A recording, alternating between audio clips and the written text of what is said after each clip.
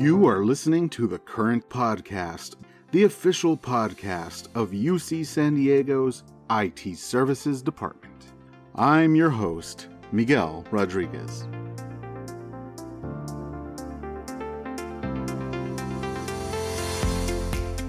Today is Wednesday, January 12th. Are you enjoying the heat wave, such as it is? Those daytime temperatures are supposed to creep above 70 again, which had been a rarity since November. In other weather-related news, there's a high surf advisory in effect until Friday. Dear listener, we are podding with a heavy heart today. As the urban myth goes, celebrity deaths come in threes, and here we are saying a goodbye to Betty White, Sidney Poitier, and Bob Saget. Let's add a fourth, Dan Riley, the original Mr. Met, he of the comically oversized baseball for a head. Alas, they just don't make mascots like they used to. Fare thee well, Dan, and we'll see you at the great big baseball diamond in the sky. And since we've never been one for segues here at the Current Podcast, we won't even try. For this week's interview, our own Ronnie Zenon caught up with Chief Privacy Officer Pegah Parsi. I am so happy to have our Campus Privacy Officer, Pegah Parsi, join us this morning for our ITS podcast. So welcome, Pegah. Thank you, Ronnie. It's good to be here. My name is Pegah Parsi. I am the Chief Privacy Officer here at UC San Diego. Wonderful. I know that this episode will be released just before a training session that you have and a film screening in celebration of Data Privacy Week. So I was really excited to have you join us to talk about Data Privacy Week and the activities that are coming up. So you have a training session on Thursday from 9 a.m. to 12 p.m., your Privacy 101 training, and folks can reach that through UC Learning, right? That's right. This is our monthly educational program that we have. And it is, like you said, the Privacy 101 workshop. It is taught once a month. It's open to anyone, anywhere that wants to attend. It's not specific to UC San Diego, although it is UC San Diego framed.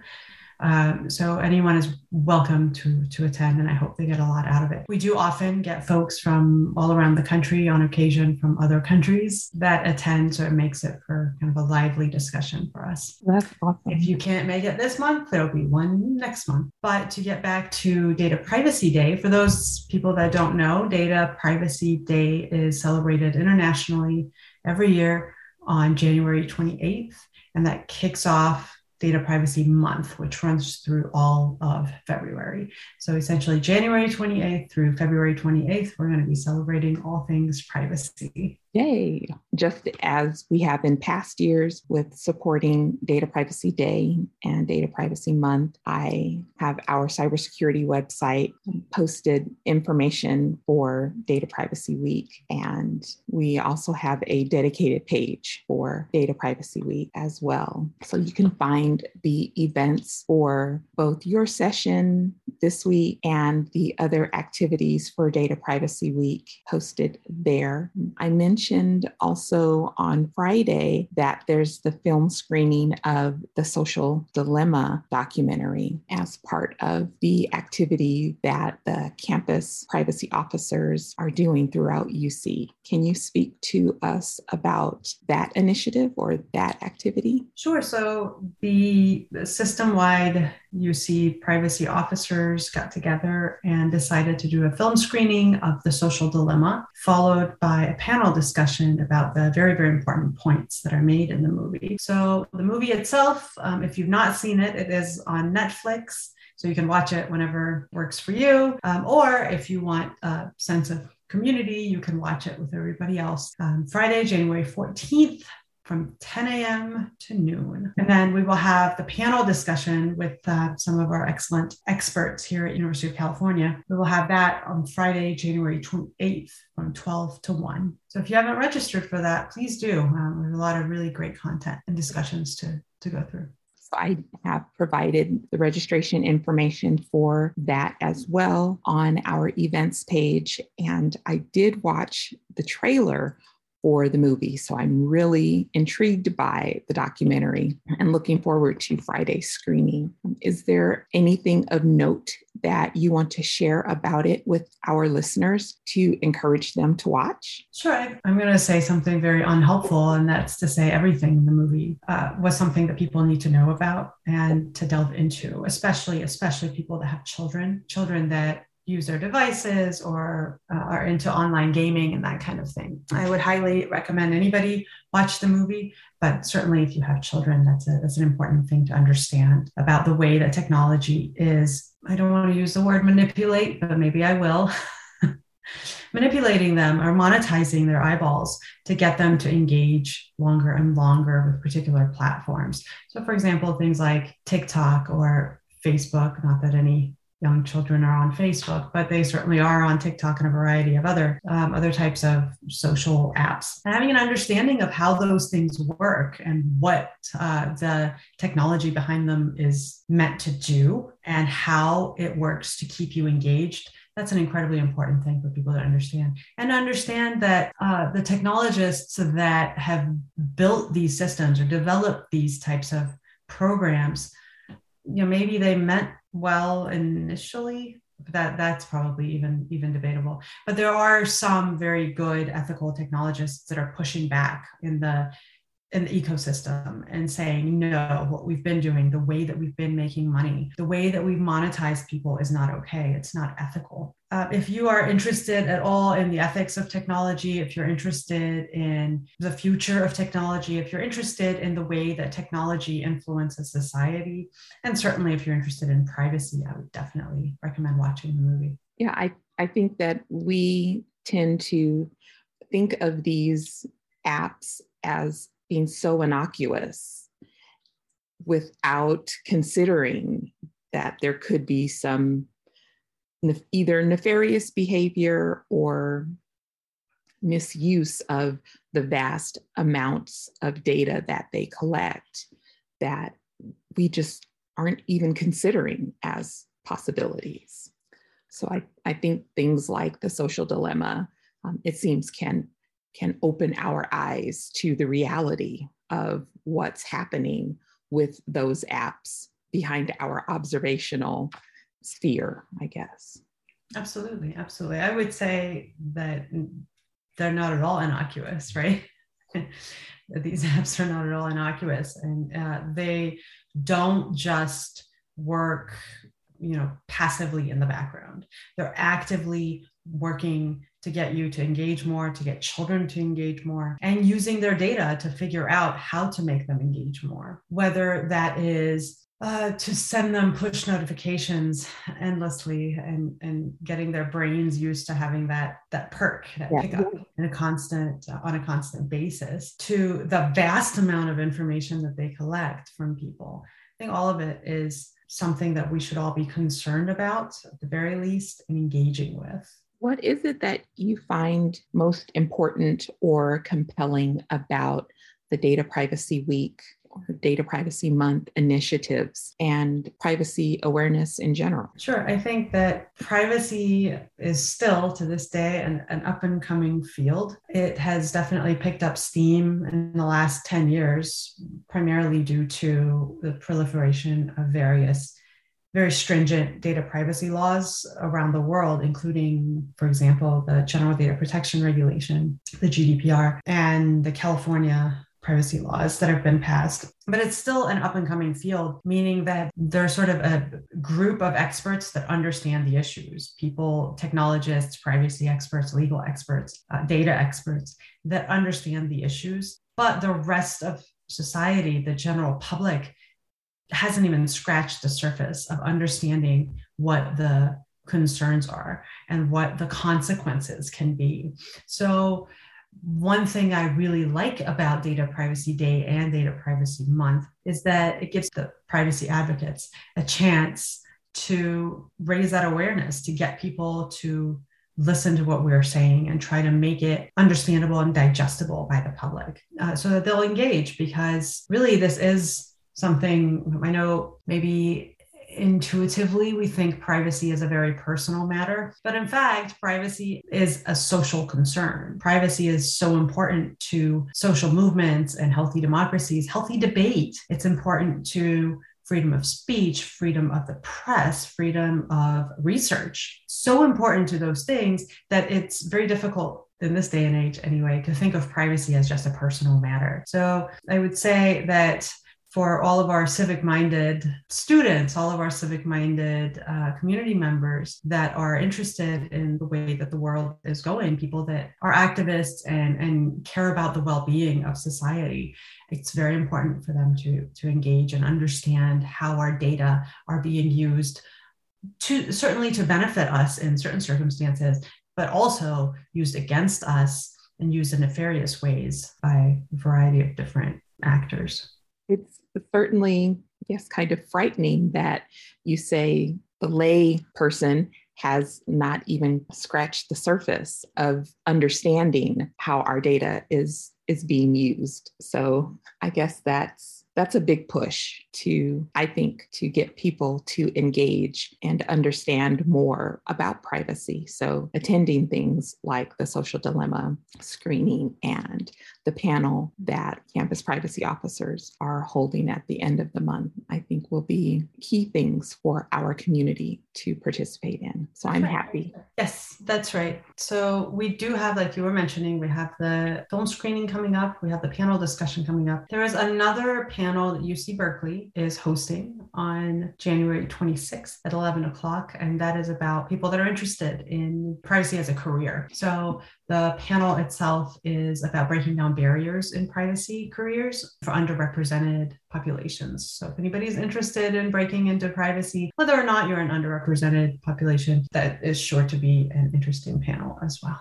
Great. And I will post the information about that also, now that you've shared it with me, to our cybersecurity and privacy events pages. It definitely is something that I enjoy being able to do, is propping up privacy in relationship to the cybersecurity efforts that I'm putting forward here on campus. I really do appreciate and enjoy the collaboration and mutual support that we can give to each other in our programs. Absolutely. And you're a fantastic privacy champion, Ronise, and I appreciate everything you do to lift up the privacy voice on our campus and UC-wide. So I appreciate that. Glad to. Thank you. The other thing we have that I should mention is that throughout Data Privacy Month, we're going to be releasing different articles that will be authored by different privacy officers around the system. So be on the lookout. I think there'll be once a week,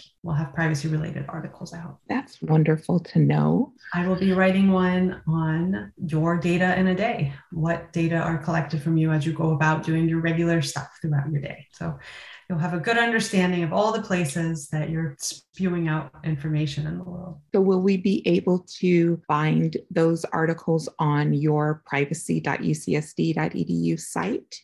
They'll be for the UC system, because this is for everybody to be exposed to. The privacy officers around the system decided it would be a good idea for all of us to band together and push out content as a unified group. So we're gonna do things all together this year. That's always wonderful. Yes, it is. And I'm presuming you are on the panel for the data privacy event that the campus privacy officers are holding at the end of the month. Is that the case? Yes, I'm actually on both of the panels that we've talked about so far. I'm on the one that is on January 26th about privacy careers for underrepresented populations.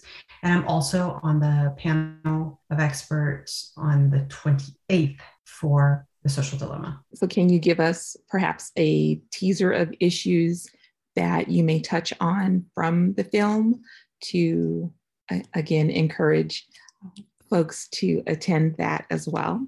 Yeah, I think it'll come as no surprise to anyone that has ever heard me talk that I often analogize between the our data regime now and environmental movements of a few decades ago, because I see those parallels as being so close together, where something catastrophic is going to happen in the future. We know it, we see it. Again, just like the environmental movement, we know it. It's going to happen in 50, 60, 70 years. We see the same thing with our data collection industry that we have right now. We see those effects, those deleterious effects on our social movements, on our behavior in the future. And so what we ask for is for people to engage now, because it's so important to rein in this monster that we've unleashed and that the movie discusses. One thing that is striking about the movie is that it does interview a lot of tech executives, people that were foundational to many of these tech companies that we're so familiar with. And at the end of the movie, not to, I guess this is a spoiler alert. I don't know if documentaries have spoiler alerts, but here you are. They ask them, would you let your children use these platforms? And they all said, no, I don't trust them. I don't think they're doing I don't think that the benefit they provide. Oh, I feel like I did spoil it for you, Ronnie. It's the look you're giving me. Anyway, that is what they say. They say, I don't trust it. I think that it has gotten out of hand. And even if there was no malicious intent going into it at the beginning, it's now turned into a much wider monster that we're having trouble getting a handle on. It's almost like it's got a brain of its own at this point. And so, it was just very interesting for people that are in the know, much more than you and I are, for them to ring that bell and say, no, this is not okay. This is going to harm people in the future. This is going to harm us now. So the other different type of analogy is tobacco companies in the past, right? Where they marketed to children in significant ways, knowing that if they get them hooked at a young age, they'll be customers for life. And it's the same thing now when you look at young children who are attached to their devices, who aren't used to being off of them or just being bored a little bit or doing something in person or off their device, or communicating and socializing away from the internet. There's a lot of parallels with the tobacco companies. So I say that to say, maybe I'm a broken record at this point. Please engage and understand what's happening. Even if at the end of it, you decide, I'm okay accepting this risk, and I'm okay accepting this risk for my family and my children, and I'm going to continue to be a part of this ecosystem. That's your choice, but you should understand the risk rather than blindly going into something, kind of like one would as a young child who begins smoking, right? You need to understand what that means for you in 40, 50 years. So making an informed decision. That's right. So, and the face that I made that you commented on is more about, oh, this cat is already out of the bag. My sons are already engaging with some of these social media platforms. And so I feel like, okay, what do I need to do to rein this back in? So that's going to bring a big family discussion. And I'd already had the social dilemma marked as something for us to watch together as a family. I think that's a great idea. Yeah.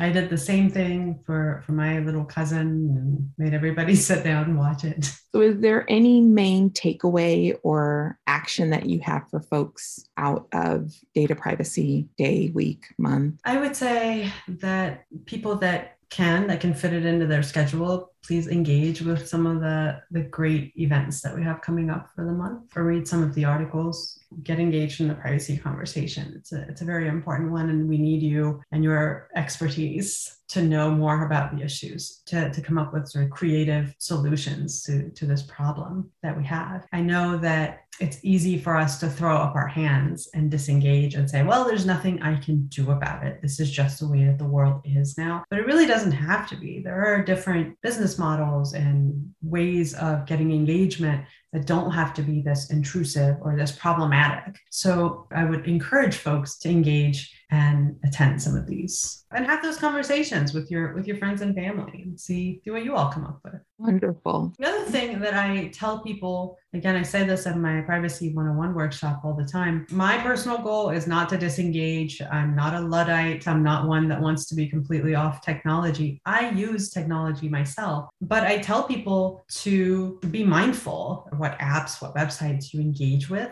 and to really try just to reduce your digital footprint. You don't have to stop using everything, but A, know the risks of the things you are using, and B, try to minimize the things that you just don't need. Some things are just extra entertainment. Some things are extra things buzzing on your phone that you just don't need. And I think we're all used to that feeling of constantly getting that buzz every time our phone sends us a little push of some sort. I remember, and this was a few years ago, where I got a news alert on my phone, and it was something very bad had happened in the world. But right then and there, I did not need to know, during lunch with a colleague right then. It could have waited. I could have read about it later that evening. I could have read about it watching the evening news or whatever, other ways of getting that information. But it put me in such a dreadful mood. And I thought, I'm going to turn off my news notifications, because there's no reason for me to have to know this information, at the time that the news app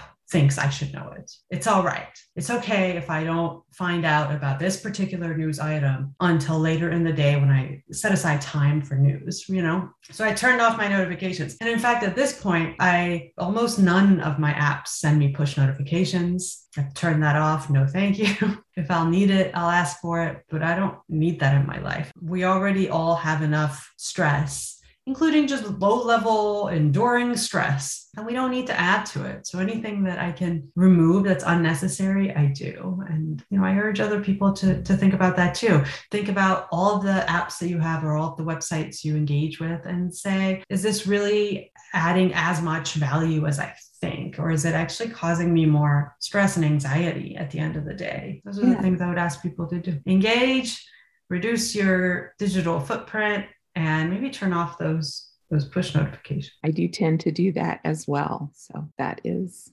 good to know. Well, thank you so much, Pegah. I want to remind everyone to visit privacy.ucsd.edu and also the blink.ucsd.edu/go/cybersecurity websites to find the information about all of the things that we have shared here today. Again, thank you, Pegah, for joining me. I'm always pleasantly pleased to have an opportunity to speak with you. You too, Ronnie. Thank you so much. Always good catching up with you. Thank you, Ronnie and Pegah. I think some song lyrics are way overdue, don't you? Whatever happened to predictability? The milkman, the paperboy, the evening TV? How did I get delivered here? Somebody, tell me, please. The old world's confusing me. Clouds as mean as you've ever seen. Ain't a bird who knows your tune. Then a little voice inside you whispers, kid, don't sell your dreams so soon. Everywhere you look, everywhere you go, there's a heart, a hand to hold on to.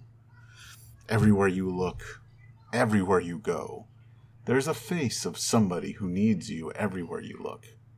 When you're lost out there and you're all alone, a light is waiting to carry you home, everywhere you look. I sure hope you're enjoying this podcast. Remember to let your fellow IT services staff members know that this podcast exists. Get everyone to subscribe on iTunes, Stitcher, or wherever you can get your podcasts.